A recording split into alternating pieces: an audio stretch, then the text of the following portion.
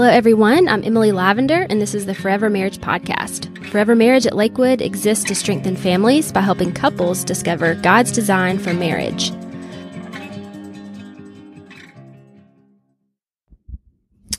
All right, guys, we are in Season 2 of the Forever Marriage Podcast, 6 Keys to Better Sex and Marriage, and this is Episode 13, and we're currently in Key 4, which is to fiercely protect emotional intimacy with and for one another. So in the last episode, episode 12, we talked through the first 4 of 8 hedges of protection. And so we're going to finish those up in this episode. So we're going to jump right back in and pick up with the 5th one. So Scott, I'm going to hand that over to you. All right. So if you didn't listen to episode 12, I want to encourage you to go back. But briefly, let me just tell you what we told you. The first 4 of the 8 hedges of protection to place around your marriage, we said the first one was to be cautious of riding in a car alone with someone of the opposite sex.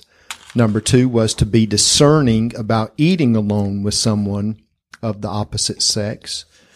Number 3 was never meet alone with someone of the opposite sex. And then 4 was, when traveling alone, have an accountability system in place. Those were the first 4 of the 8 hedges of protection that Dawn and I put around our marriage. And in these 2 episode 12 and 13, we're encouraging you to do likewise. So let's pick up with number 5. Number 5 is be cautious of social media interactions with others of the opposite sex, especially former flames.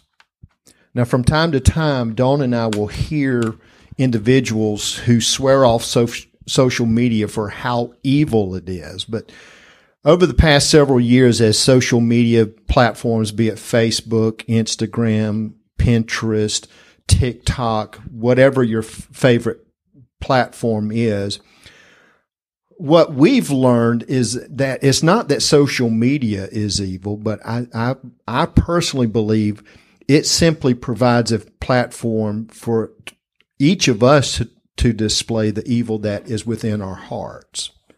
Jesus said it this way in Matthew 15:18 through 19. For out of the heart come evil thoughts, murders, adulteries, fornications, thefts, false witness, slanders. These are the things which defile a man.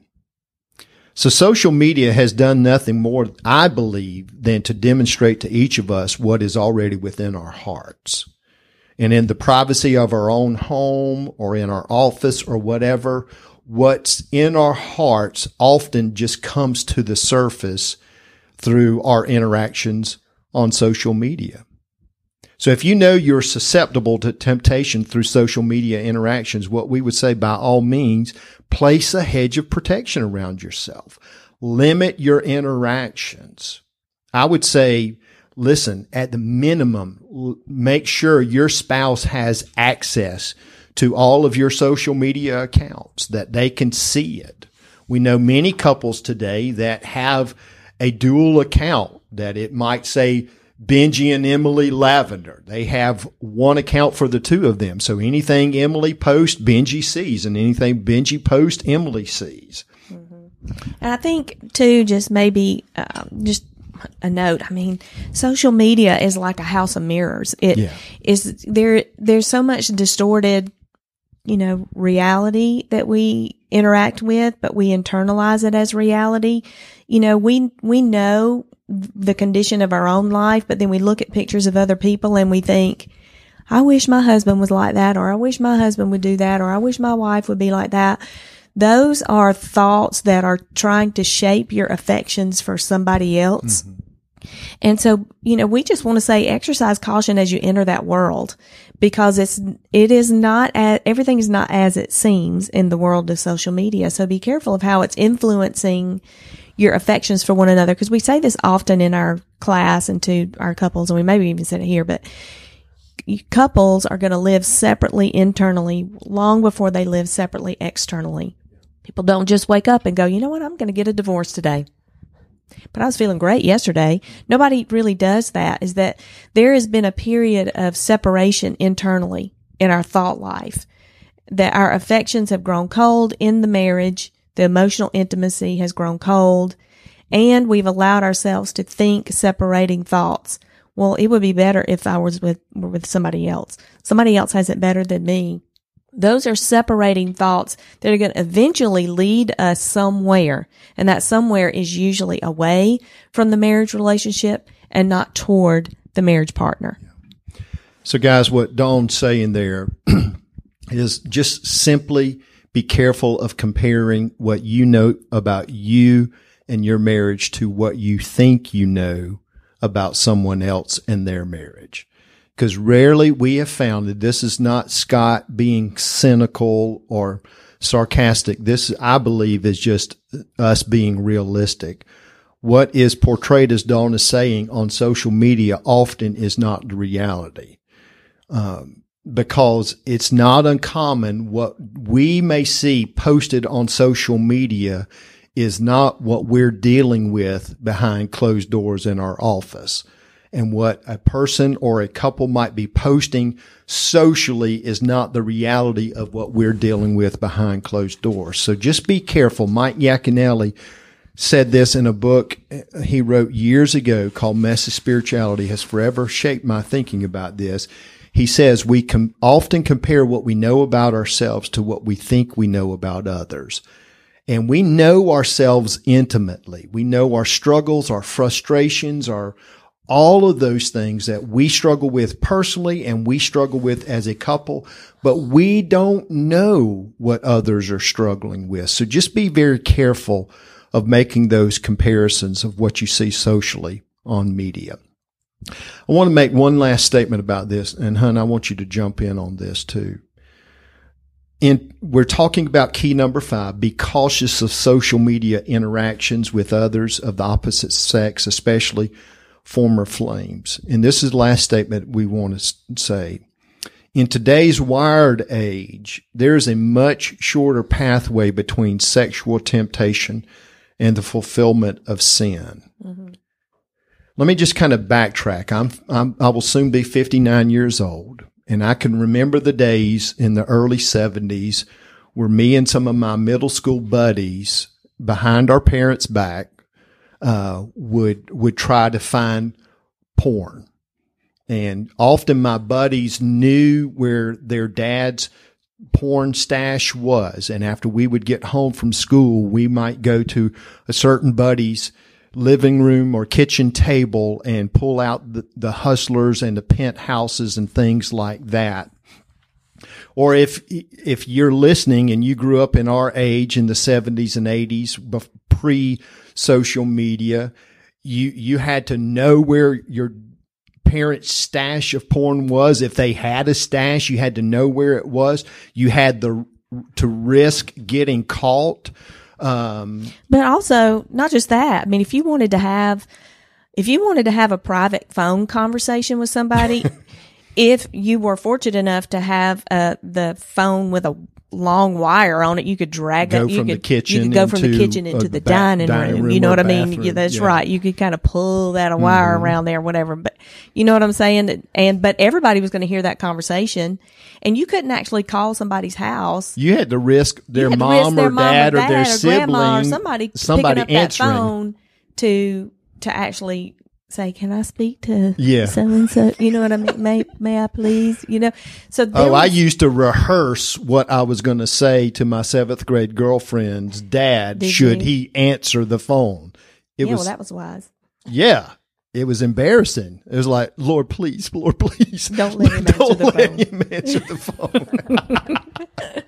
Those days are gone. Those days are gone. That's right. Sin for many of us, guys, is just merely a click or two away now. Yeah. It was the chasm between temptation and actual fulfillment of sin in the 70s and 80s. There were a lot of leaps and risks that you had to get through. Right. But now it's not. It's arm's length. It's just arm's length. You're in the privacy of your own bed or bathroom or wherever.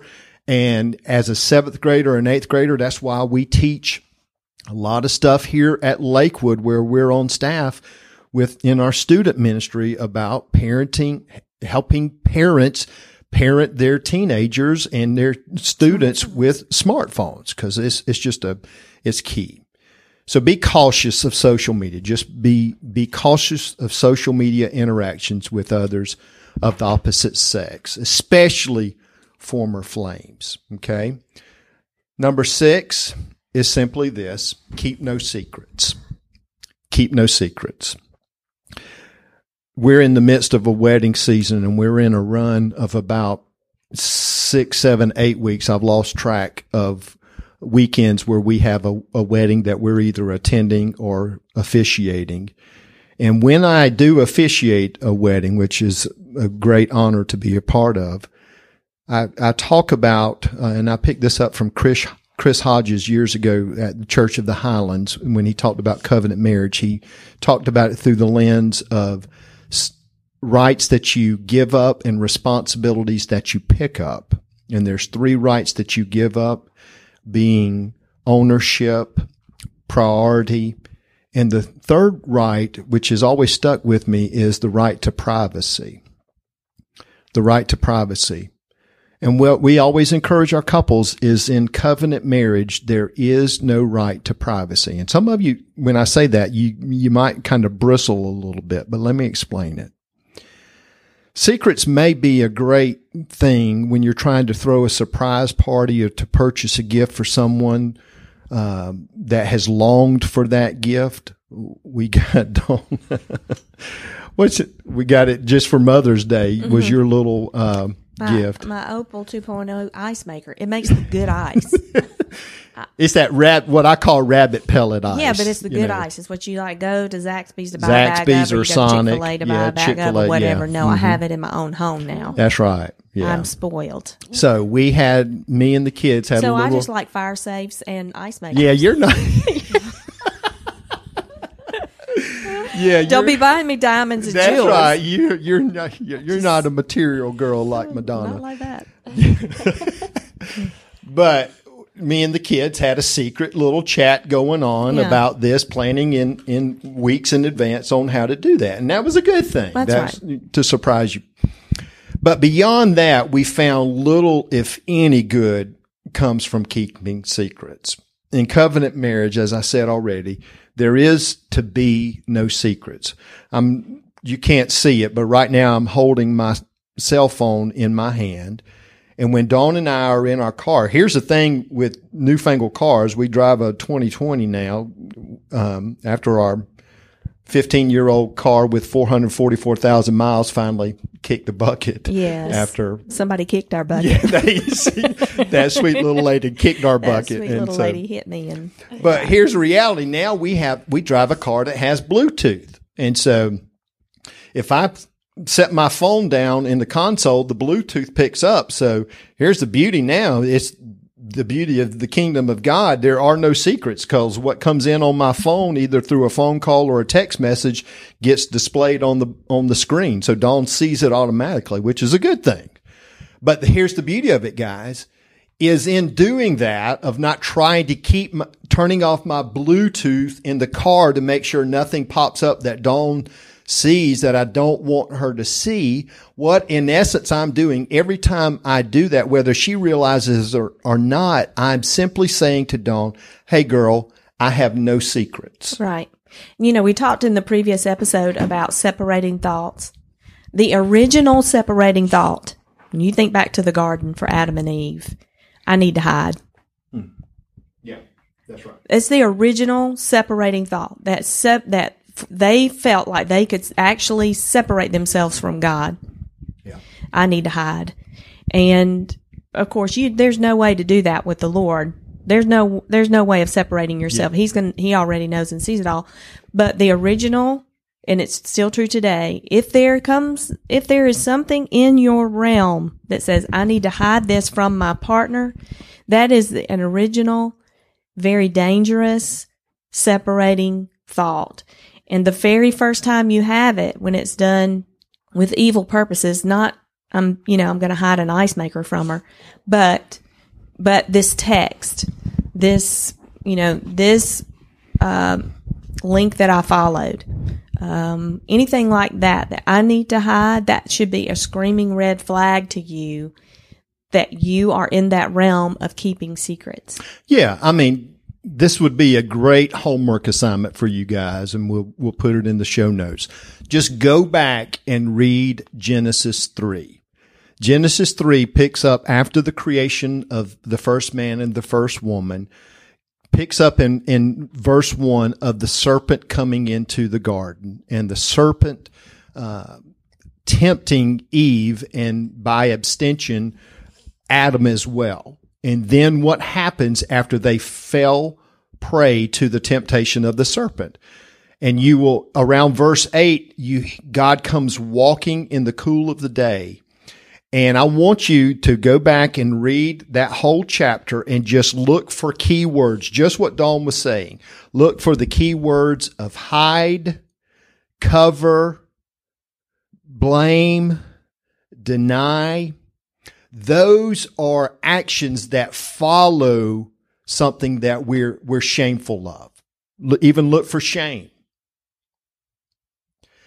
Because what happens when we start keeping secrets, we start feeling the need to hide something, to cover something up. Maybe you're in your living room now as you're listening to this, and you might be listening to something and looking at something else on your iPad, but as your kids or your spouse walks in, you minimize it. Why did you just minimize it? If you felt the need to minimize whatever it is you're looking at, that should be an indicator, I'm keeping a secret. I'm ashamed of this, or I'm embarrassed by this. I don't want this person, whoever that person is, to know that I'm looking at that. Why is that? Anytime that we try to cover something, that should be an indicator that we're on a slippery slope to disaster. So the sixth key in the hedges of protection is to keep no secrets. Jesus says it this way in Mark 4:22. For nothing is hidden except to be revealed, nor has anything been secret but that it should come to light. So we simply say this to you. If you're trying to keep secrets, it's only a matter of time, by God's grace, that Jesus allows things to be revealed. So we encourage you to give your spouse the password to your financial and social media accounts. Share joint bank accounts with each other. Keep no secrets from one another. Do whatever it takes to protect you and your marriage. Keep no secrets. Number 7. Be mindful of affairs of the heart. Affairs of the heart, what we call emotional affairs. I deal with people pretty regularly that this is a discouraging thing. But I appreciate the fact that years ago in the early 90s when Gary Chapman first released his book, The 5 Love Languages, he actually tackled this issue. And he called it, and I like the language, it's called the tingles. Gary simply defined the tingles is that what you and I may experience from time to time with someone of the opposite sex that is not our spouse. Tingles often arise innocent enough through prolonged interactions with another person. It may be from a close working relationship at the office, or serving together on a church or a civic team together, or some other natural interaction with life. Tingles often, though, guys, will catch you unaware. More often than not, you're not even looking for them. They just catch you. And before you know it, you find yourself looking forward to an interaction with this person.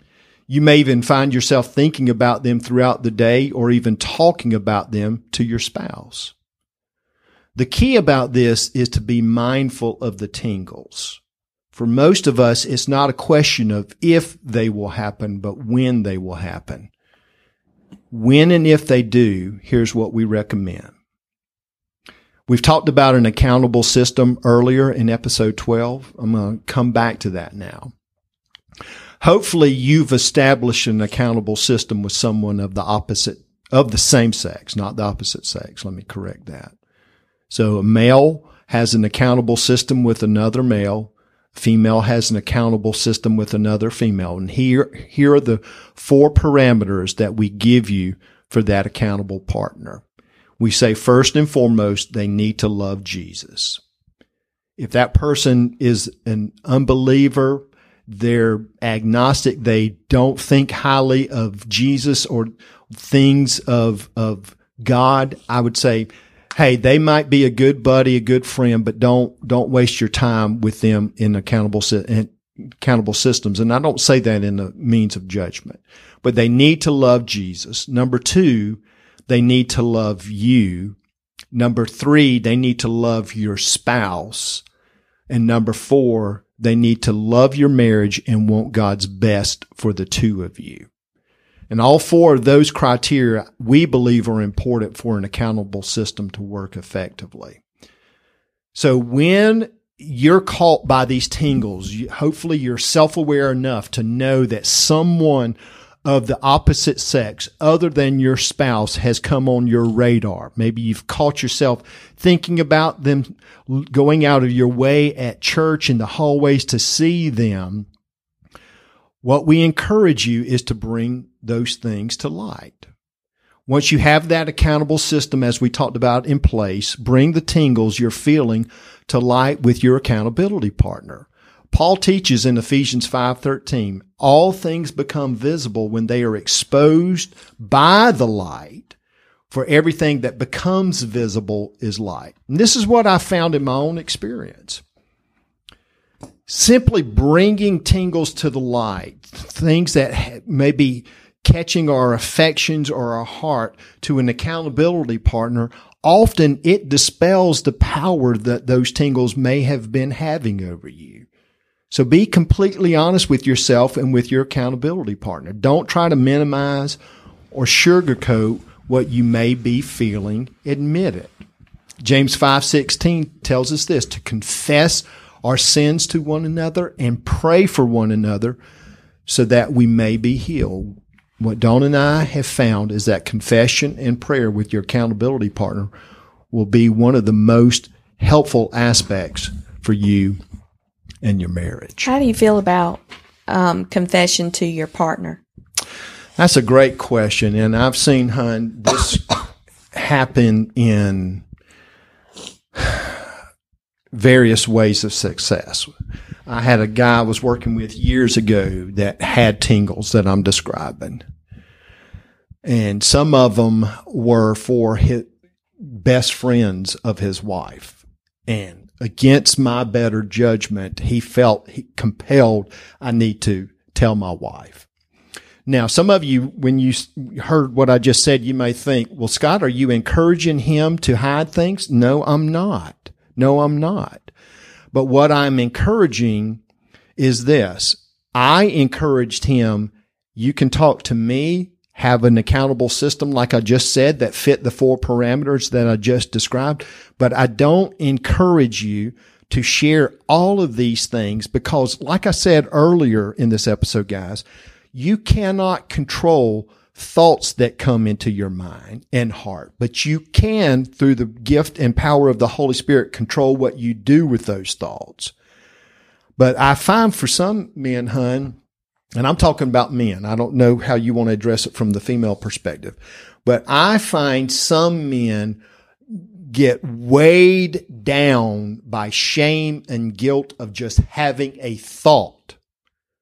It's not that they did anything with the thought, but just the sheer fact of the thought itself just can overwhelm them. And what I have found, I believe, is the best system is have an accountable person to bring those thoughts to the light and let that accountable person guide you. Because here's what I did find in this instance. He confessed everything. All of his thoughts, none of it was really actions. It was just more thoughts. And what it did for his wife was to create such an overwhelming degree of insecurity. It set them back relationally almost a 2 to 3 year period because he told her every little thought he ever had, feeling he ever had, he confessed it all. And the more he confessed, the more she dug because it created curiosity on her part. And the more she dug, the more he said, the more insecure it created about her, about them, about her friendships, all of this stuff. So where I come from, I say be very careful about that. And I would say, I definitely agree with that. That accountability relationship has to be on point. It has to be hot and working and rolling when you're in, when you've got a crush on somebody like that, or when you're emotional, some kind of that. Yeah. But in terms of share with your spouse, if it's ongoing, like if there's not resolution to that, it needs to come to the spouse's attention. So if there's, if it just cannot, if the power of that cannot be broken simply by accountability, it has to, there has to be some confession to the spouse of the reality of what's going on. You and I have had hard conversations about this. Mm-hmm. And so, way back in the early years of our marriage, we had a hard conversation. Yeah. About tingles about somebody. Mm-hmm. But I'm thankful because it was a hard conversation, so we didn't have to have a harder one later. Yeah. And we could be diligent about being proactive about what being in that environment was going to be like for the one of us who was experiencing that. Mm-hmm. So I would not say that not sharing with the spouse is something that needs to be ongoing. If another layer of accountability needs to come in, it needs to be the spouse. Yeah. They need to be included in that so that emotional bonds can be broken in a more proactive way. And let me just say, guys, and I don't say this, I hope this doesn't discourage you as you're listening to think, golly, Scott, I want me and my spouse to have a heart and mind and eyes for each other and each other alone. Yeah. We want that for you, and God wants that for you. But let me just say, the enemy does not want that for you. He is going to find any inroad into your heart and mind that he can to try to waylay you, to sidetrack you. And that's why we say, whether it's through social media contacts with old flames from 20, 30, 40 years ago, or whatever it is, he's going to use every possible means. Now, so having said that, as we said in the last episode, Dawn and I are coming up in December on our 35th anniversary. And there have probably been 2 to 3 times over the 3 decades of our marriage that I can recall having these tingles. And I do recall bringing them to the light to you, I can't remember. Yeah, I think I told you specific person. You did. And listen, I will just say this, guys. Let me say this parenthetically. Dawn and I, some people this makes very uncomfortable. Dawn and I, as she just said, choose to have hard conversations now so that we won't have to have harder conversations later. So I have said to Dawn, I remember at least twice over the 3 decades, hey, I am struggling with this person, and just left it. You didn't, at the best of my knowledge, you didn't pry for intimate details of what I was thinking or feeling or anything like that. Just left it at, I am struggling. And you prayed for me. Okay. But I also, like with the first time, there was not really an accountability person. That's not at that time. No. There wasn't. But then the second time there was. Mm-hmm. And so it gave me great comfort to be able to say, well, you need to be getting this together with your accountability person. Yeah. I need to know that you're doing that. And I need to be able to go to that accountability partner and say, is there anything I need to know? Yeah. And I know Robert will tell me. That's right. Yeah. And that's the beauty of my relationship with Robert. And I will say, I've said this all the time. We've been blessed to have a 22-year stretch of ministry here at Lakewood. And honestly, honey, Robert is not the only reason, but he's a primary reason that I've stayed here, because I love Lakewood. I love what God is doing here, but I love my relationship with Robert and just the health that it has helped me to keep on the straight and narrow. Yeah. I love Robert too. Yeah, Emily loves Robert. I love Robert too. We love Robert. Everybody who knows Everybody Robert loves Sweet Robert. That's right. That should be a show. Everybody loves Everybody Robert. loves Robert. Yeah. Okay, number 8. Let's go ahead and close this session with number 8. And it is, don't lose your mind. I know. But here's something that we've had to write this really into the curriculum. This was not originally in it, but we had to write this into the curriculum because of our experiences with people. 1 Peter 5:8 says, be sober-minded, be watchful. Your adversary, the devil, prowls around like a roaring lion seeking someone to devour. And if you've got your Bibles, or if you've got, I don't know, this ought to be a Pinterest paper up on somebody's refrigerator, but to be sober-minded. To be sober-minded is to be able to see things as they are and to have control of your ability to discern right from wrong and to make decisions accordingly. That's what being sober-minded is. So while there may be many things that challenge our sober-mindedness, the predominant culprit that we see is alcohol. And we've counseled numerous people who they did things or they said things while under the influence of alcohol or even other mind-altering substances that they would not have done or said otherwise. It was just part of the demise of the relationship. It was a catalyst that propelled some sinful desires into sinful behaviors. Yeah. Right? And the inhibitions were lessened. The sober-mindedness was gone. The ability to actually make a decision wisely was hampered just by too much alcohol or some mind-altering substances. And so, what we want to say is to do not lose your mind. We're not saying, we don't necessarily think the Bible forbids it, but there's definitely a lot of directives from Scripture, a lot that cautions us against crossing over is what I call it. Getting to that place where you're about to cross over into that land of being not sober-minded, right? Proverbs 20 verse 1 says, wine is a mocker, strong drink a brawler, and whoever's intoxicated by them is not wise. And let's hold that up then to Ephesians chapter 5 verses 15 through 18. Look carefully then how you walk, not as unwise, but as wise, making the best use of your time, because the days are evil. Therefore, do not be foolish, but understand what the will of the Lord is, and do not get drunk with wine, for that is debauchery, but be filled with the Spirit. And so what the Scripture is really saying to us here is there are things that are going to make you lose your mind, that you don't have control over your thoughts and your actions. You have given it over to something else. You've given it over to something else. This is an exercise in self-control. And so what we want to encourage you to think about when you're in your social interactions, what is that like for you? Do you push yourself too far?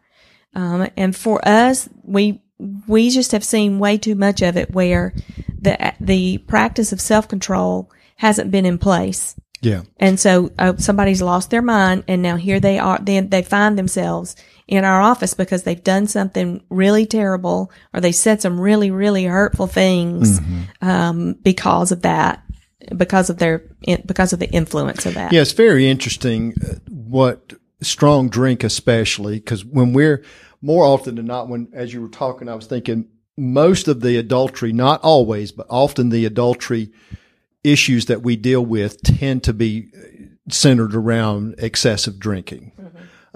But what I've noticed, and I'm talking to the men now, I don't know, Emily and Dawn, what y'all have noticed with women, but what I've noticed with guys, Solomon picks up on this. Wine is a mocker, strong drink is a brawler.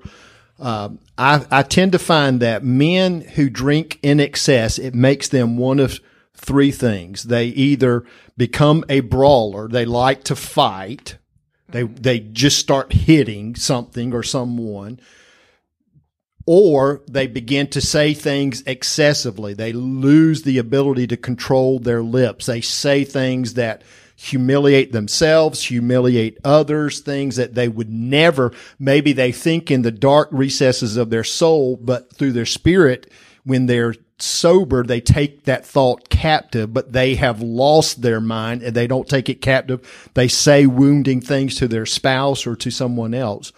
They either become a brawler, they become excessively verbal, or they become excessively sexual. Well, it's not different for women. Okay, I didn't know. That's just the behind closed door conversations I'm having with guys.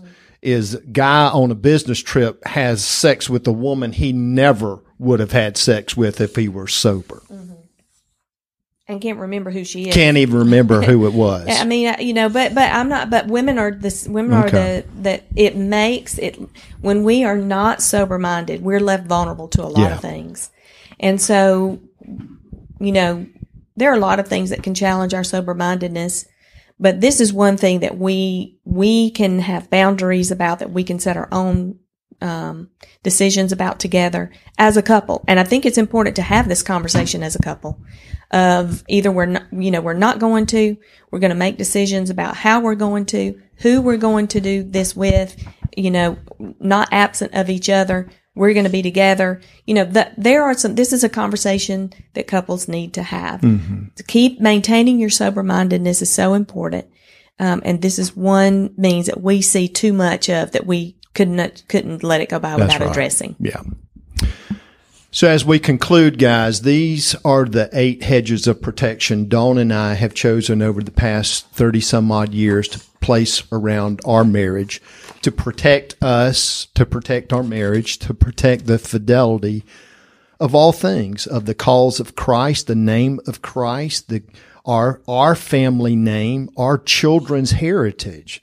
There's too much at stake to risk not having these hedges. So, as I said at the onset, these are our hedges. What are yours? If you don't have hedges, if you've not even thought about this, can we encourage you and your spouse to sit down and prayerfully consider, Lord, what would you have us do to better protect the health and well-being of our marital relationship? Awesome. Thank you guys so much. These are really great practical hedges to put into place.